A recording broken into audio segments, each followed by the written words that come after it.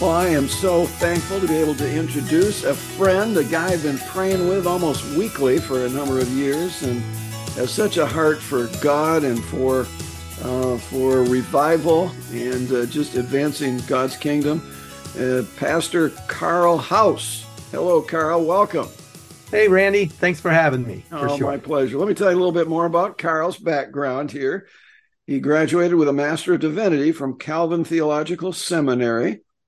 He planted a Christian Reformed church near Toronto, Canada, and then a Vineyard Church. So we may have to talk about that in Tampa. I assume that was Tampa, Florida. Tampa, Florida. Yeah, Okay. There are some other Tampas, but that was Florida. So, But you stuck with Toronto and Tampa. That's really good. But you broke the model by coming back to Grand Rapids and are planting what you call Way MicroChurches. Or the way. The way. Yes. Way. It could be one way. I read it wrong. The Way MicroChurch. We're going to talk about that. Yep. It's a new family of simple churches in Grand Rapids and beyond. Your passion is to pour into a new generation of disciples and leaders and microchurches. So again, welcome, Karl. Thanks for taking a few minutes with us today. Oh, yeah. Thank you. Love it. For sure, Randy. So microchurch. Now, I'm sure some of our listeners, watchers know what that is, but why don't you just help define what in the world is a microchurch, for crying out loud, huh? Yeah. So, micro, small. Mm-hmm. And the idea is you could say it's like house churches, but by using the phrase microchurches, you're not limited to a house. Okay. So they could meet anywhere. They're usually quite small. They could start with 4 people, grow to 12, could grow to 20. Most places can't handle more than that. Most leaders can't handle the leadership that comes with that. So you want to keep them quite small. They're simple. You could call them simple churches, which we do. And the idea there is you're simplifying church to sort of maximize the key relationships and priorities. But that's what a microchurch is. You don't need buildings, although you meet in a building, a home, a coffee shop, an office, wherever. Mm-hmm. All right. So where did this concept kind of start, and kind of what led you to get into this area, Karl? So I think the concept started in the New Testament. Oh, okay. There you go. Drop the mic, right? Yeah, there you go.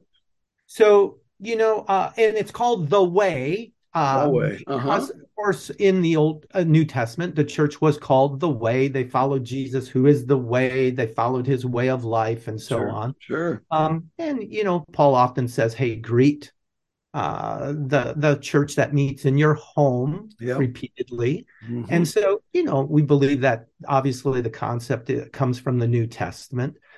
Having said that, I don't believe it's the only form of church. Yeah, I was going to ask you that. Other forms of church. Yep. And of course, it's being used all around the world in some places because it has to be used. These would be in lands where there is persecution, where the government is clamping down on churches, and so they have to go under the radar, go underground. So that's where the concept comes from. Okay, and how did you get into it, Karl? Yeah, so I got into it because someone told me about a book, and the book is by Francis Chan, and it's called Letters to the Church. Okay. And if people know who Francis Chan is, a great evangelical pastor, had a mega church out in California, and came to a place where he didn't feel comfortable with, how that mega church focused only on him. Yeah. How he wasn't seeing the relationships that he sees in the New Testament. They couldn't do the one another. So he went through a process of leaving that behind, hopefully in a good place, and doing house churches. It's just a very good book. I read it. I was in a place of transition. Okay. I gave the book to my wife, and my wife, Anita. She read it, and we just looked at each other and said, let's do it. Let's do it. So really felt just the call of God to simplify and not be the guy on the stage, not be the guy, it's very much everybody gets to play. Everybody has to play. Yeah, no, we go to a large church, Marcia and I, but for example, this morning I was in a group with 4 other guys, and it was a sweet time of just, encouraging each other, as it says in Hebrews, to study one another daily, to provoke one another to love and good works. I mean, we need that life on life connection. It's not just, the American picture has become all too much. Okay, I'm a Christian. Yes, I read my Bible every once in a while. I pray every once in a while. And yep, I do go to church. I sit in the pew. I listen to these nice words, and then I go home and do my thing. But that's not really consistent with Jesus in Matthew 28, is it? No, go. Not just go and sit in the pew. Go make disciples, right? Yeah, and Jesus had the crowds, obviously. He had quite large discipleship followings as well, but he focused on the 12, but he focused on the 3. That's really Peter, true. James, and John. That's well said. The way I describe it is, you think of rows, so that would be your typical Sunday morning. That can be 100, 5,000, right? Yeah.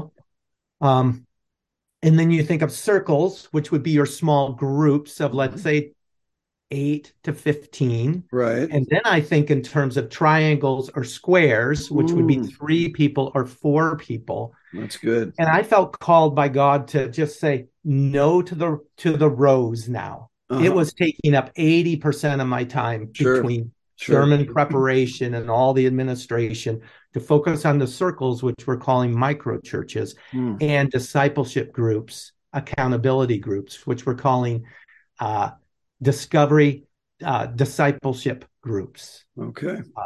Well, so in other words, kind of 2 tracks: the microchurch, which is your spiritual family, and these smaller groups, which are really the place where you do life on life and hone your discipleship. And are you looking at basically weekly on both of those, weekly in the microchurch and weekly in the discipleship thing, or different? Yes, you could be flexible. You could do every other week microchurch, and then every other week the smaller discipleship groups. You could, if people had to. Sure. But basically, yes. The discipleship groups could be a bit seasonal. You could go the fall, take Christmas break off. Oh, sure. Okay. Yeah. Like what we would do in church, semester based. Yeah. Okay. All right. So what is so you are doing this on a full-time basis. Is that fair to say? Yeah. What has been the reaction of people as you talk about this? The people that are typically going to these mega churches and, the row on row sorts of situation. What's the response of people typically? Well, you get the response. They go, "Oh, that kind of sounds like the New Testament." I go, "Yeah." Lots of curiosity. Not always a lot of takers. Okay. Yeah.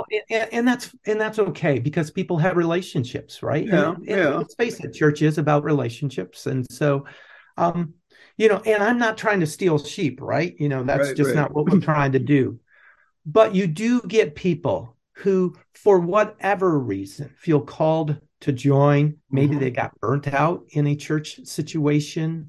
Okay. A lot of young adults who have a bit of an aversion to organized religion right now. This is less organized, though it is. And once again, we love all churches. We don't bash anybody. Sure. But a lot of young adults are very open to this model. Because it's more personal and more real in lots of ways. Let's say that somebody watching this, or listening to this, says, I'd like to learn more about this. Are you against them continuing to go to their larger church and then tasting the waters, or testing the waters, you might say, in a micro church situation? Does that work? No, absolutely not. Because, people need to try things on for size, right? And that's always a process. And I totally get that. Okay. So no, but long term, you would want someone to focus on the microchurch because that really does become your family. Mm-hmm. And the whole point of a microchurch is that you're simplifying church Yep. to maximize these key relationships and priorities. But no, I totally get that some people need that process. In fact, we have something called Be the Way, which is a 4-week introduction to microchurch, which new microchurches would work through, or an existing small group. And once again, got to be really careful because we don't want to take a small group from another church. Sure. But some of these small groups now, they've been going for years and they're made up of people from different churches, or some people don't go to church. So, what is the DNA of a microchurch? And there's 4 weeks to kind of get your feet wet, test it out. So if they want to learn more, give us a website or some way to make that connection. Yeah, just thewaymicrochurches.org. So microchurchesplural.org. And then one word, quote unquote, thewaymicrochurches.org. Thewaymicrochurches. Okay. Yep. Yeah, Awesome. It's a pretty simple website, trying to keep it simple. Well, that's cool. That's neat. Yeah, so I mean, we say, our little apologetic for microchurches are, they're simple. Yep. Which allows you to focus on the 4 key relationships, which is our relationship with Jesus. Mm-hmm. So worship, our relationship with his word, the Bible, which we call discovery, rather than teaching or preaching. It's discovery because we're discovering it together, the discovery Bible study. Our relationship with each other, which is community. And then our relationship to those around us, the world, which is mission. Now, that is pretty typical of every church. Every church would say, that's it. Good. I love it. But by simplifying it, you're able to really focus on that. And then we say it's engaging. You can't hide. Right. That could be a problem for some people. Like they do want to hide. Oh, for sure. They don't want to be real. Yeah. Yeah, totally. At first, at least. But it is engaging. Everybody gets involved. And then we say it's strategic. Like it doesn't cost a lot of money. You don't need big buildings. It can replicate quickly. It can infiltrate. It can be fine-tuned to the culture, the subculture. So simple. It's engaging. It's strategic. That's really good. So, it makes me think, as you indicated before, in a number of nations, this is the church. I mean, especially nations where there's persecution, they cannot build this big structure and, with lots of rows and rows. They have to meet in people's homes. Yep. And I'm just wondering, let me just throw this out. I mean, it's so interesting to me how the churches in China and Afghanistan and Iran and probably North Korea, but anyhow, they're growing. Yeah. The church in America has been in a state of decline. Pastors are leaving the ministry weekly. Churches are closing their doors. Could part of the reason be because of the way that we've thought what church is, and that we do need to be in smaller micro church type things? Is that possible? Well, I would say yes, you are right. You said could part of the reason. I wouldn't say it's the only reason. I agree with you. Yes. I think persecution has a way of, pruning the church and pruning ourselves. I mean, it does a good job of getting rid of the flesh. Yeah. Persecution. It's either the Spirit and Jesus or it's nothing, right? Yeah. So, but John Stott, who was an evangelical Anglican pastor, theologian. Yeah. He actually went so far as to say there are heretical structures in the church. Wow. Meaning not heretical theology, but certain structures in the church that actually lead the church away from its true calling. Wow. And one of those could be, the priesthood, which of course the Anglicans have, as opposed to the priesthood of all believers. Right. Just some of these, I tread lightly once again because I love all churches. Right. But he would say that some of these structures lead us away from the one another's of the New Testament. Yes. From mission, from community and mission, things like that. Yeah. Oh, that's powerful. I mean, again, we've been meeting as a small group of 5 of us for a number of weeks, but this morning when we met, it was particularly a sweet time of just encouraging each other to be in the Word on a daily basis and how to do that. And man, I could just see just the unit by being real. I'm kind of the guy that facilitates the group. I started by being very vulnerable myself about some of the struggles that I tend to be a doer rather than a beer. Okay. Get the job done, go through the list, and now I'm good to go, rather than to be with the Lord, love Him. And again, that's a daily thing. And to be with each other. Yes. That's right. We don't call our, we don't call them gatherings. We call them families. I love it. Because even gathering has this event based, but it's a family. So what do? Well, you gather as a family, but the priority is the relationships. That is good. I just preached this weekend at a very large EPC, so Evangelical Presbyterian Church in Findlay, Ohio. Okay. Great church, Gateway Church. Probably 2,000 people. Sure. Different campuses. They have a very good small group ministry, though. So it is possible. And many churches are doing that well. But it takes a lot of energy to keep the small group ministry and then the discipleship ministry going when you have a big church. Yeah, that's right. Let's just turn the corner just a second here to talk about what we sense happening in our day, the Asbury University situation. And we're seeing that a little bit even here in West Michigan and I'm sure other places of the country, where this Gen Z group, college students, are getting together. They're praying. They're sensing the presence of God. And in fact, we've got a prayer meeting tonight where we're going to be interacting with some of these Gen Z folks, and I'm really kind of looking forward to that. But is it possible? I mean, so many of us have been praying for revival, and we have in our mind what that's going to look like. Could it be that God is answering those prayers in ways that we just couldn't have guessed, through this young generation, through small groups, and they get together in larger groups too, but they're real with each other. Yeah. They've seen God. Well, I think the answer. The answer is yes. I think the answer is yes, right? Now to Him who is able to do immeasurably more than all we ask or imagine, right?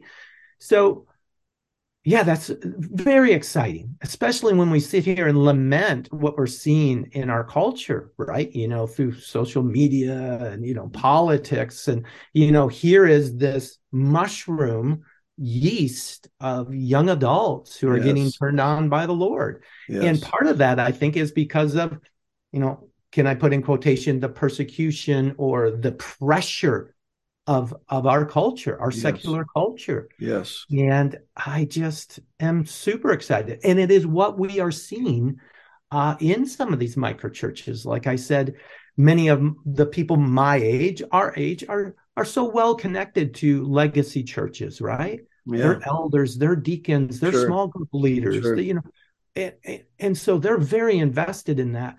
Some of their children are not. And, and they're open to this. So, so good. It's very, very exciting. It is so exciting that what God is doing at this stage. And we need to keep praying that continues to grow, and that the older folks, feed them appropriately, that we don't squelch it. We don't quench the spirit that's moving in ways that we maybe couldn't have fathomed ourselves. But we're not in charge. They will challenge us, right? Yeah, that's right. They'll challenge us. Absolutely. I mean, if we can think about what it was like when we were on fire for the Lord and doing crazy things like laying hands on people and praying and, with, godly expectations. They're going to make the same mistakes we did, but praise God. Yes. Amen. So let me just my conclusion would be, are you optimistic about where things are going in the United States of America? or more on the pessimistic side of where culture, I mean, we don't have to look too far to see culture just off the rails. So much confusion, about gender and other things, and growing and anger toward Christians that hold to what God says marriage is between a man and a woman, and that sex belongs there, and those sorts of things. We're increasingly viewed as haters and so on. But just to want to know, are you hopeful, optimistic, or more on the negative side as to where things are going in America today? Yeah. Well, my primary citizenship is in the kingdom of heaven, right? That is so true. Secondarily, I'm an American and a Canadian, so I'm both. I got three citizenships. I'm very optimistic about the kingdom of God. That's so good. and in some sense, when times get darker, I think the kingdom of God gets clearer and brighter. Amen. I think the lines get, clearer. Decisions need to be made. Mm-hmm. I believe Jesus builds his church, and the gates of Hades will not prevail against it. Amen. I think God commissioned Abraham to raise his children to fear God in right next to Sodom and Gomorrah. He's going to talk about Sodom and Gomorrah. He says, what have I called Abraham to do? To raise his kids to know me and follow me. That's so good. This does not surprise God. I am optimistic about the health of the church and the kingdom in this culture. I love it. How's that? I'll just be positive. I love it. So anything I have not asked you that you would like to add before we close? Yeah, I think I think we need to practice what Jesus practiced, which was, he says, I don't do anything unless the Father shows me. I don't say anything unless the Father tells me. He says, I don't even judge anyone unless the Father gives me that. I really think we need to, as best as we can, not put our philosophy and worldview and fears and hang-ups on how we see culture and people and church. And I think we just need to be more conversational with Jesus and say, what do you think? What are you up to? What are you saying? How can I join you? I think life would be a whole lot more fun. And I think it would be a whole lot more positive, because Jesus said, I don't do anything unless the Father shows me. And he says this, and the Father loves me, and he shows me everything he does. I love it. I love it. What fun, what freedom, right? Amen. He just goes into his day and said, what's up, Father? I know you love me. Why would you leave me high and dry guessing what you're up to? And I think we just need, I think we need to just have more joy, more relaxation, and more conversation with Jesus through his Spirit. I love it. I totally agree, brother. And it goes totally against our culture, totally against really the way we were raised in a lot of ways. But that's what he's been saying to me on a regular basis. Just come here, Randy. Come on. Let's do this together. Come on. Let's just love each other. Come on. I love you. I've taken care of it. He said, there's no need to hurry, no need to worry. Let's do this together. Let's walk this out together. That is as good as it gets. Yeah, I said this weekend, the fruit, he wants us to be fruitful. It's not about human achievement. It's about human receivement. Oh, that's powerful. And I'm not good at that. I'm an overachiever. Can I become an over-receiver? Oh, I love it, Karl. Thank you, brother. How about closing us in prayer? Yeah.